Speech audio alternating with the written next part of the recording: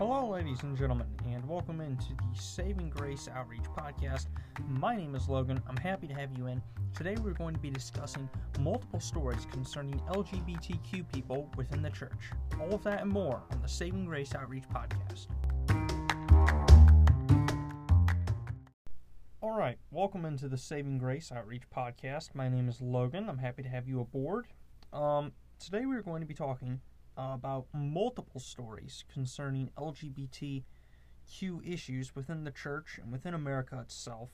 And I believe that this is the most important topic and the most important issue facing America right now, facing the church right now, and really facing the world, is whether or not we are going to accept and fight, or are we going to accept a destruction of reality, or are we going to reject it, fight it, and continue to preach and teach objective truth?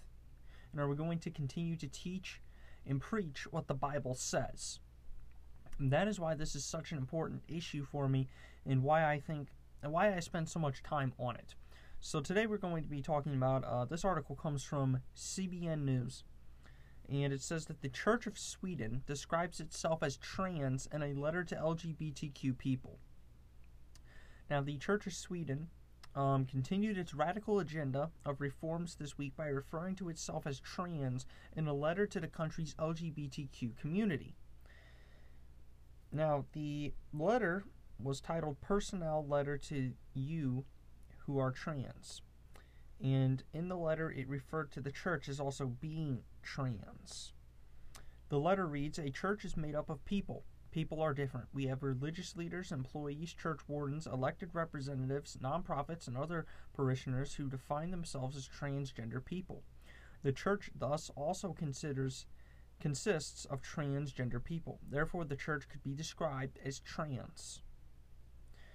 Now, the letter went on to apologize to the trans community for how the media has treated you, and we mourn the part of feminism that has fought for its rights and that now wants to limit yours. First, I guess just editorial on a political side of things. I'm shocked that the letter would want to apologize to the trans community for how the media treats it. Given that they are the new latest, greatest minority that the media has built up. But let's just take a look at the religious side of this, and I go back to the letter. And the church writes, "A church is made up of people.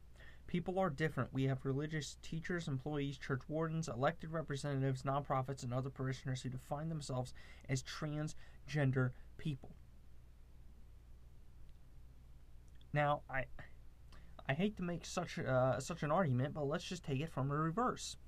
Let's say that we have religious teachers, employees, church wardens, elected representatives, nonprofits, and other parishioners, and let's say they define themselves as sexually immoral. Let's say that they really struggle with sexual sin, because trans people are suffering with sin. They are suffering with sexual immorality themselves. So let's say that there's someone who is addicted to pornography, possibly an adulterer, so on. Do they just, and if there's enough of them within the church, and that there's people of all different kinds of sins and backgrounds within the church, but let's say that all of these people that they name off, let's say that they're adulterers. Does that mean that we describe the church as an adulterous body? Do the sins of some define the entire church? Our sins in general should not define the church. The church is the church of God. It's the body of Christ. That's what it's defined as. And what burns me up is that you want to label the church as trans. Transgenderism is a rejection of your creation from the Creator. And it is sexually immoral, and therefore it is a sin. So why are we trying to label the church as a sin? Why are we going to label the church as trans when transgenderism is a sin? Why not just label the church as adulterous, as pornography addicts? And though there are, every single person within the church does have a background, does have a sin, does have a past, that should not be the advertisement and the labeling for the church. Paul writes in 1 Corinthians chapter 6, "Or do you not know that the unrighteous will not inherit the kingdom of God? Do not be deceived, neither the sexually immoral, nor adulterers, nor idolaters, nor men who practice homosexuality, nor thieves, nor greedy, nor drunkards, nor revelers, nor swindlers will inherit the kingdom of God. And such were some of you, but you were washed, you were sanctified, you were justified in the name of the Lord Jesus Christ and by the Spirit of our God."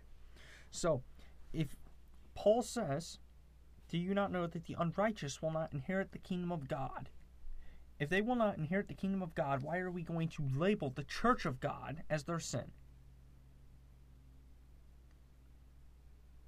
And do not be deceived. Transgenderism is sexually immoral. It is a sin. It is a rejection of Genesis 1:27.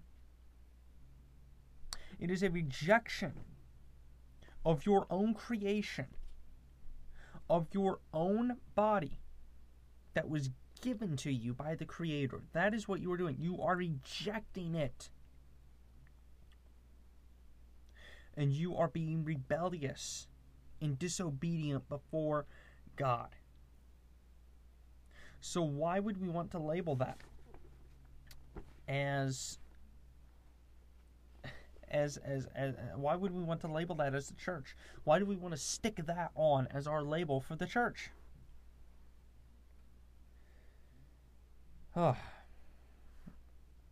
It's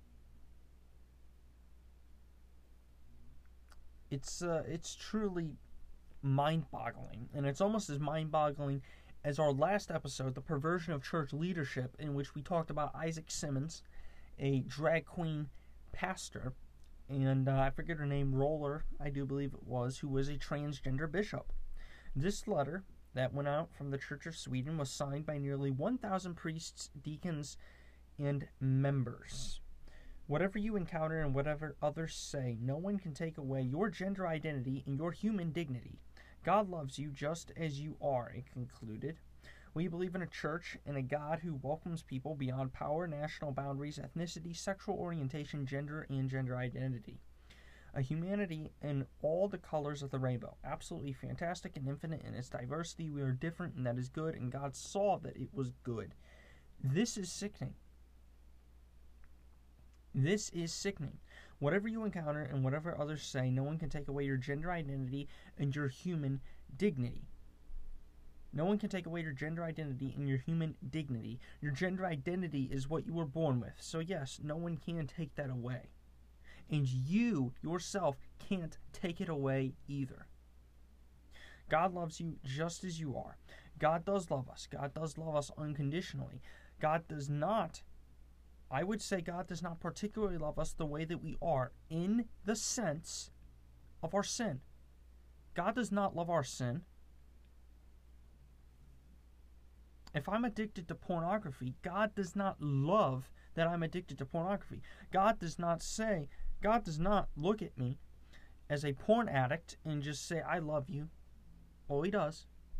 But he doesn't say, I love you, I love your porn addiction, I love that you are just addicted to pornography, that you are breaking my commands, that you are being rebellious and disobedient to me. I just love that. No. God's love is unconditional for us, but it is not for our sin. It is not for our disobedience.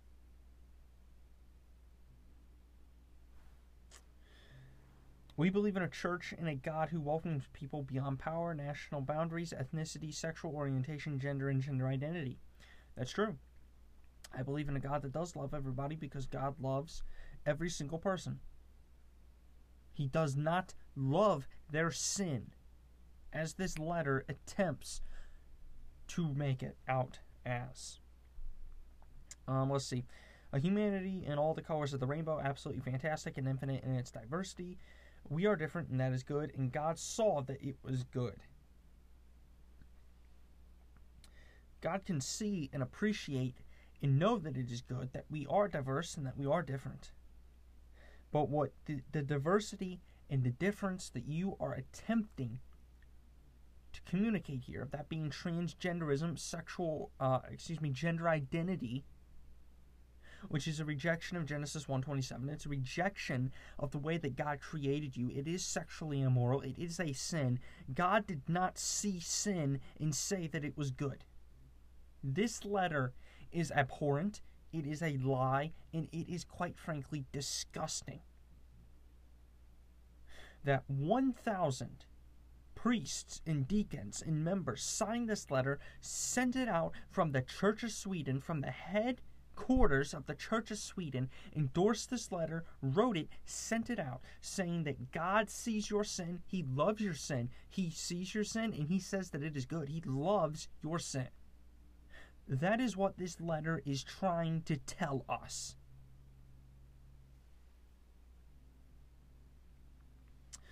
Now, in 2017, the Church of Sweden also elected to call God only by gender-neutral pronouns.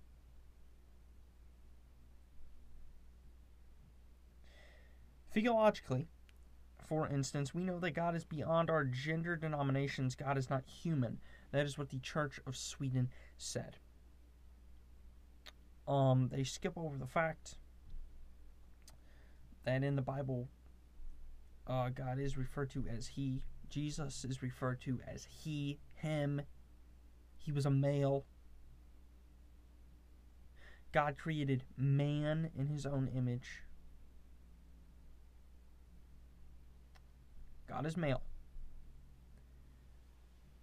Or at least, I guess you could say, I don't. When I say that, it's very tricky, and we get far into a deep theological discussion when I make that statement, because I don't want to demean God in any way, because we are just men, we are mere men, we are mere mortals, and to attempt to equate God to us, that can be very tricky. So it has to be very carefully explained. And, well, we're not here for that right now. That isn't the point of this episode. Alright, let's move on to our second story. This is from CBN News. A Christian college in Missouri plans to appeal its case against the Biden administration after a federal judge ruled that the school must open its dorm rooms and showers to members of the opposite sex. College of the Ozarks, located in Point Lookout, is suing the administration over a directive from the U.S. Department of Housing and Urban Development, forcing religious schools to violate their beliefs by opening girls' dormitories to males who identify as female. The order also applies to females who identify as males. The lawsuit opposes the HUD directive and Biden's executive order entitled Preventing and Combating Discrimination on the Basis of Gender Identity or Sexual Orientation, which he signed in January. The Alliance Defending Freedom is a Christian nonprofit advocacy group, and it is representing the college. ADF Senior Counsel Julie Murray Blake said the government can't force schools to open girls' dorm rooms to males or vice versa. President Biden is pushing religious schools, organizations, and churches simply because of their beliefs about marriage and biological sex. He is punishing religious schools and organizations. Religious schools, like the College of the Ozarks, are free to follow the religious tradition they represent. That's why we are asking the court to halt enforcement of this unconstitutional directive while our lawsuit proceeds. So, the College of the Ozarks says the fight has just begun. They are going to begin trying to fight this order, and credit to them. Really, big credit to them, and a big shout out to them. If you didn't know, Saving Grace Outreach, we are based here in the great state of Missouri, and the College of the Ozarks is an incredible school, great school. I highly suggest if you are in the state of Missouri, that you send your child there. If you're not in the state of Missouri, then try to get your kid in there. It is an absolutely tremendous school. Has great programs. Highly recommend it. So I guess I'm not really commenting that much on this one, other than go College of the Ozarks. This is an absolute blatant disrespect of any religious institution that believes in the sanctity and the defense of women. I mean, this is just allowing males into the female dorms, into the female locker rooms. This is disgusting, this is perverted, and this is wrong and gross. And we need to fight it. So props to the College of the Ozarks for putting up, going in for the fight, and saying that they are not just going to take this lying down. This is a common theme so far with this organization, with the Equality Act, the act that Biden just signed here that is going to cause friction, allowing boys in the girls' dorms and vice versa. It is a recipe for disaster. It disrespects the sanctity and the privacy that men and women should both be afforded. And it is an absolute recipe for disaster on every single college campus across America. So here's another story from CBN. It is Christian Realtor is dropping his license over personal beliefs on LGBTQ issues. A Minnesota-based realtor, Matt Moore, who is a Christian, said Friday he is allowing his real estate license to expire due to his beliefs on LGBTQ issues.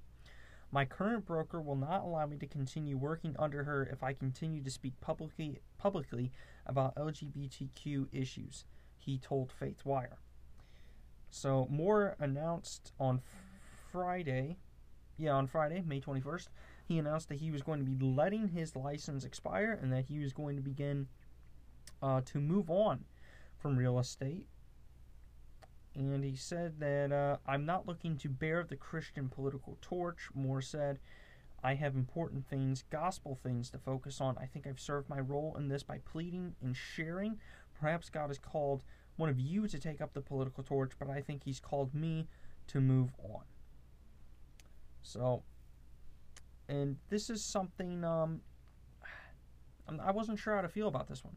I wasn't sure how to feel about this story and how I should feel about it. Because, on the one hand, I have that fighting spirit that, wanted to support Matt Moore and just say, Matt, keep fighting, keep trucking, keep going. Don't give in. Don't let them overpower you. Keep going, keep fighting, speaking out, doing real estate. So the fighter in me wanted him to continue to go on, but at the same time, he believes that he's following the will of God. He believes that he has a better purpose, a greater purpose to serve within the church, and even as a missionary and as an evangelist. So props to him. Props to him for moving on and for deciding to, in a way, I almost feel like stick it to the broker that he works under, in a way, because I doubt that if they were going to fire him over LGBTQ issues, unless they go to the Church of Sweden, what would it be, one of the churches with Isaac Simmons or something like that, I doubt that they would be firing him if they were theologically sound in the faith. So for him to go out and to break away from that broker and to be able to spread the gospel message, become an evangelist, and probably continue to speak out on these issues, I feel like that is almost sticking it to the broker a little bit. Saying, okay, I'm not going to work under you, but I'm going to continue to speak out, and I'm going to get even louder than before. So, props to Matt Moore for sticking to his guns and just going for it. Big respect for him. And our final story, and probably the most upsetting one to me today, this also comes from CBN News. Drag Queen Story Hour is coming into homes on PBS's Let's Learn TV series. And I am pushing this story hard because parents need to be aware of this. Parents need to be aware that Drag Queen Story Hour is returning, and it is not in just local libraries or schools.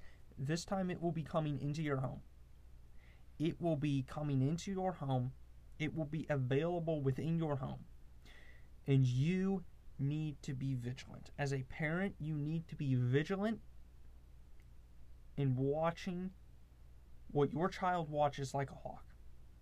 Whether that is through the television screen, if it's through YouTube, their phone, social media, you have to watch it like a hawk, because this is a cancer that is spreading through entertainment. Now, the Daily Wire reported that the New York City Department of Education and the public media company, the WNET Group, are partnering together for a new education television program called Let's Learn. It is geared towards kids ages 3 to 8. One of the latest episodes of the program features a drag queen named Little Miss Hot Mess as the host. The drag queen reads and dances to a book he wrote titled The Hips on the Drag Queen Go Swish, Swish, Swish, which is a play on the classic nursery rhyme The Wheels on the Bus. Boy, I'm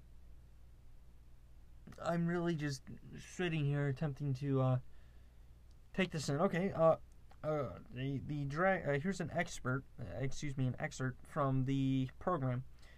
You may be wondering to yourself, what on earth is a drag queen? Well, don't worry, because I'm going to tell you. Drag queens are everyday people who love to play pretend and dress up as often as we can. We love to wear shiny, sparkly outfits with all of our sequins and all of our glitter and a lot of jewelry and maybe a little too much makeup and big hair and big personalities. We like to perform on stage. We like to sing and dance and tell jokes. Sometimes we like to lip sync, which is when we move our mouths to other people's songs.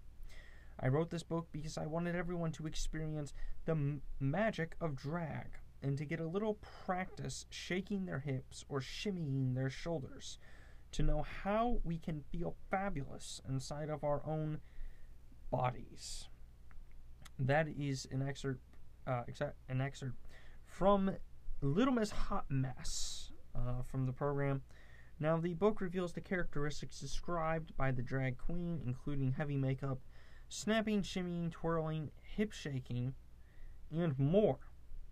We're not really queens or princesses or royalty, but we believe if we act like we are, people will treat us as such, the drag queen explained.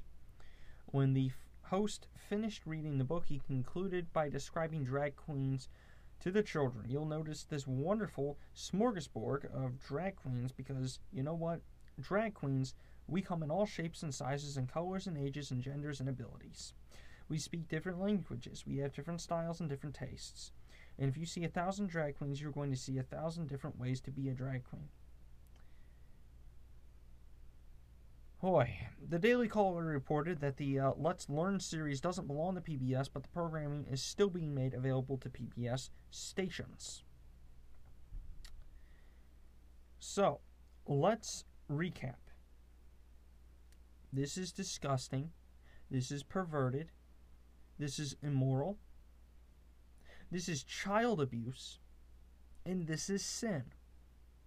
So why would you want that brought into your home, broadcasted onto your television, and shown to your entire family? This is on television. This is on the internet. This is on YouTube. This is on Snapchat. This is on Instagram. This is on Twitter. This is on Facebook. This is on every single platform, every single place.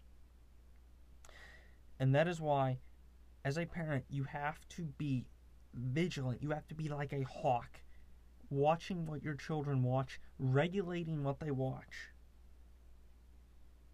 and going beyond regulation in teaching them that this kind of material is wrong. Teaching them that this kind of material is disgusting, it's wrong, it's perverted. and that you never want to see them watching this. Teach them how disgusting and wrong this is.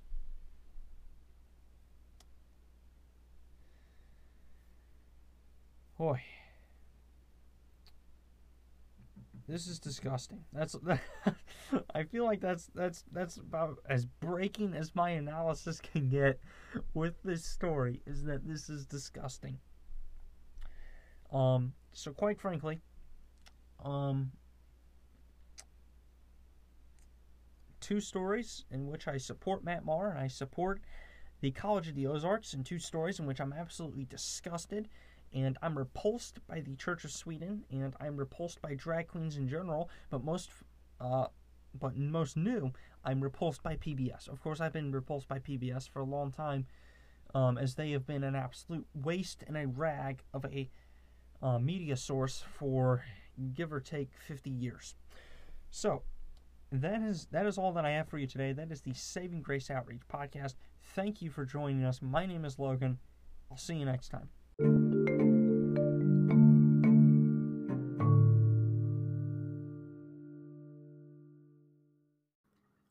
Want more content from Saving Grace Outreach? Be sure to go to our website to see our devotionals and apologetics articles.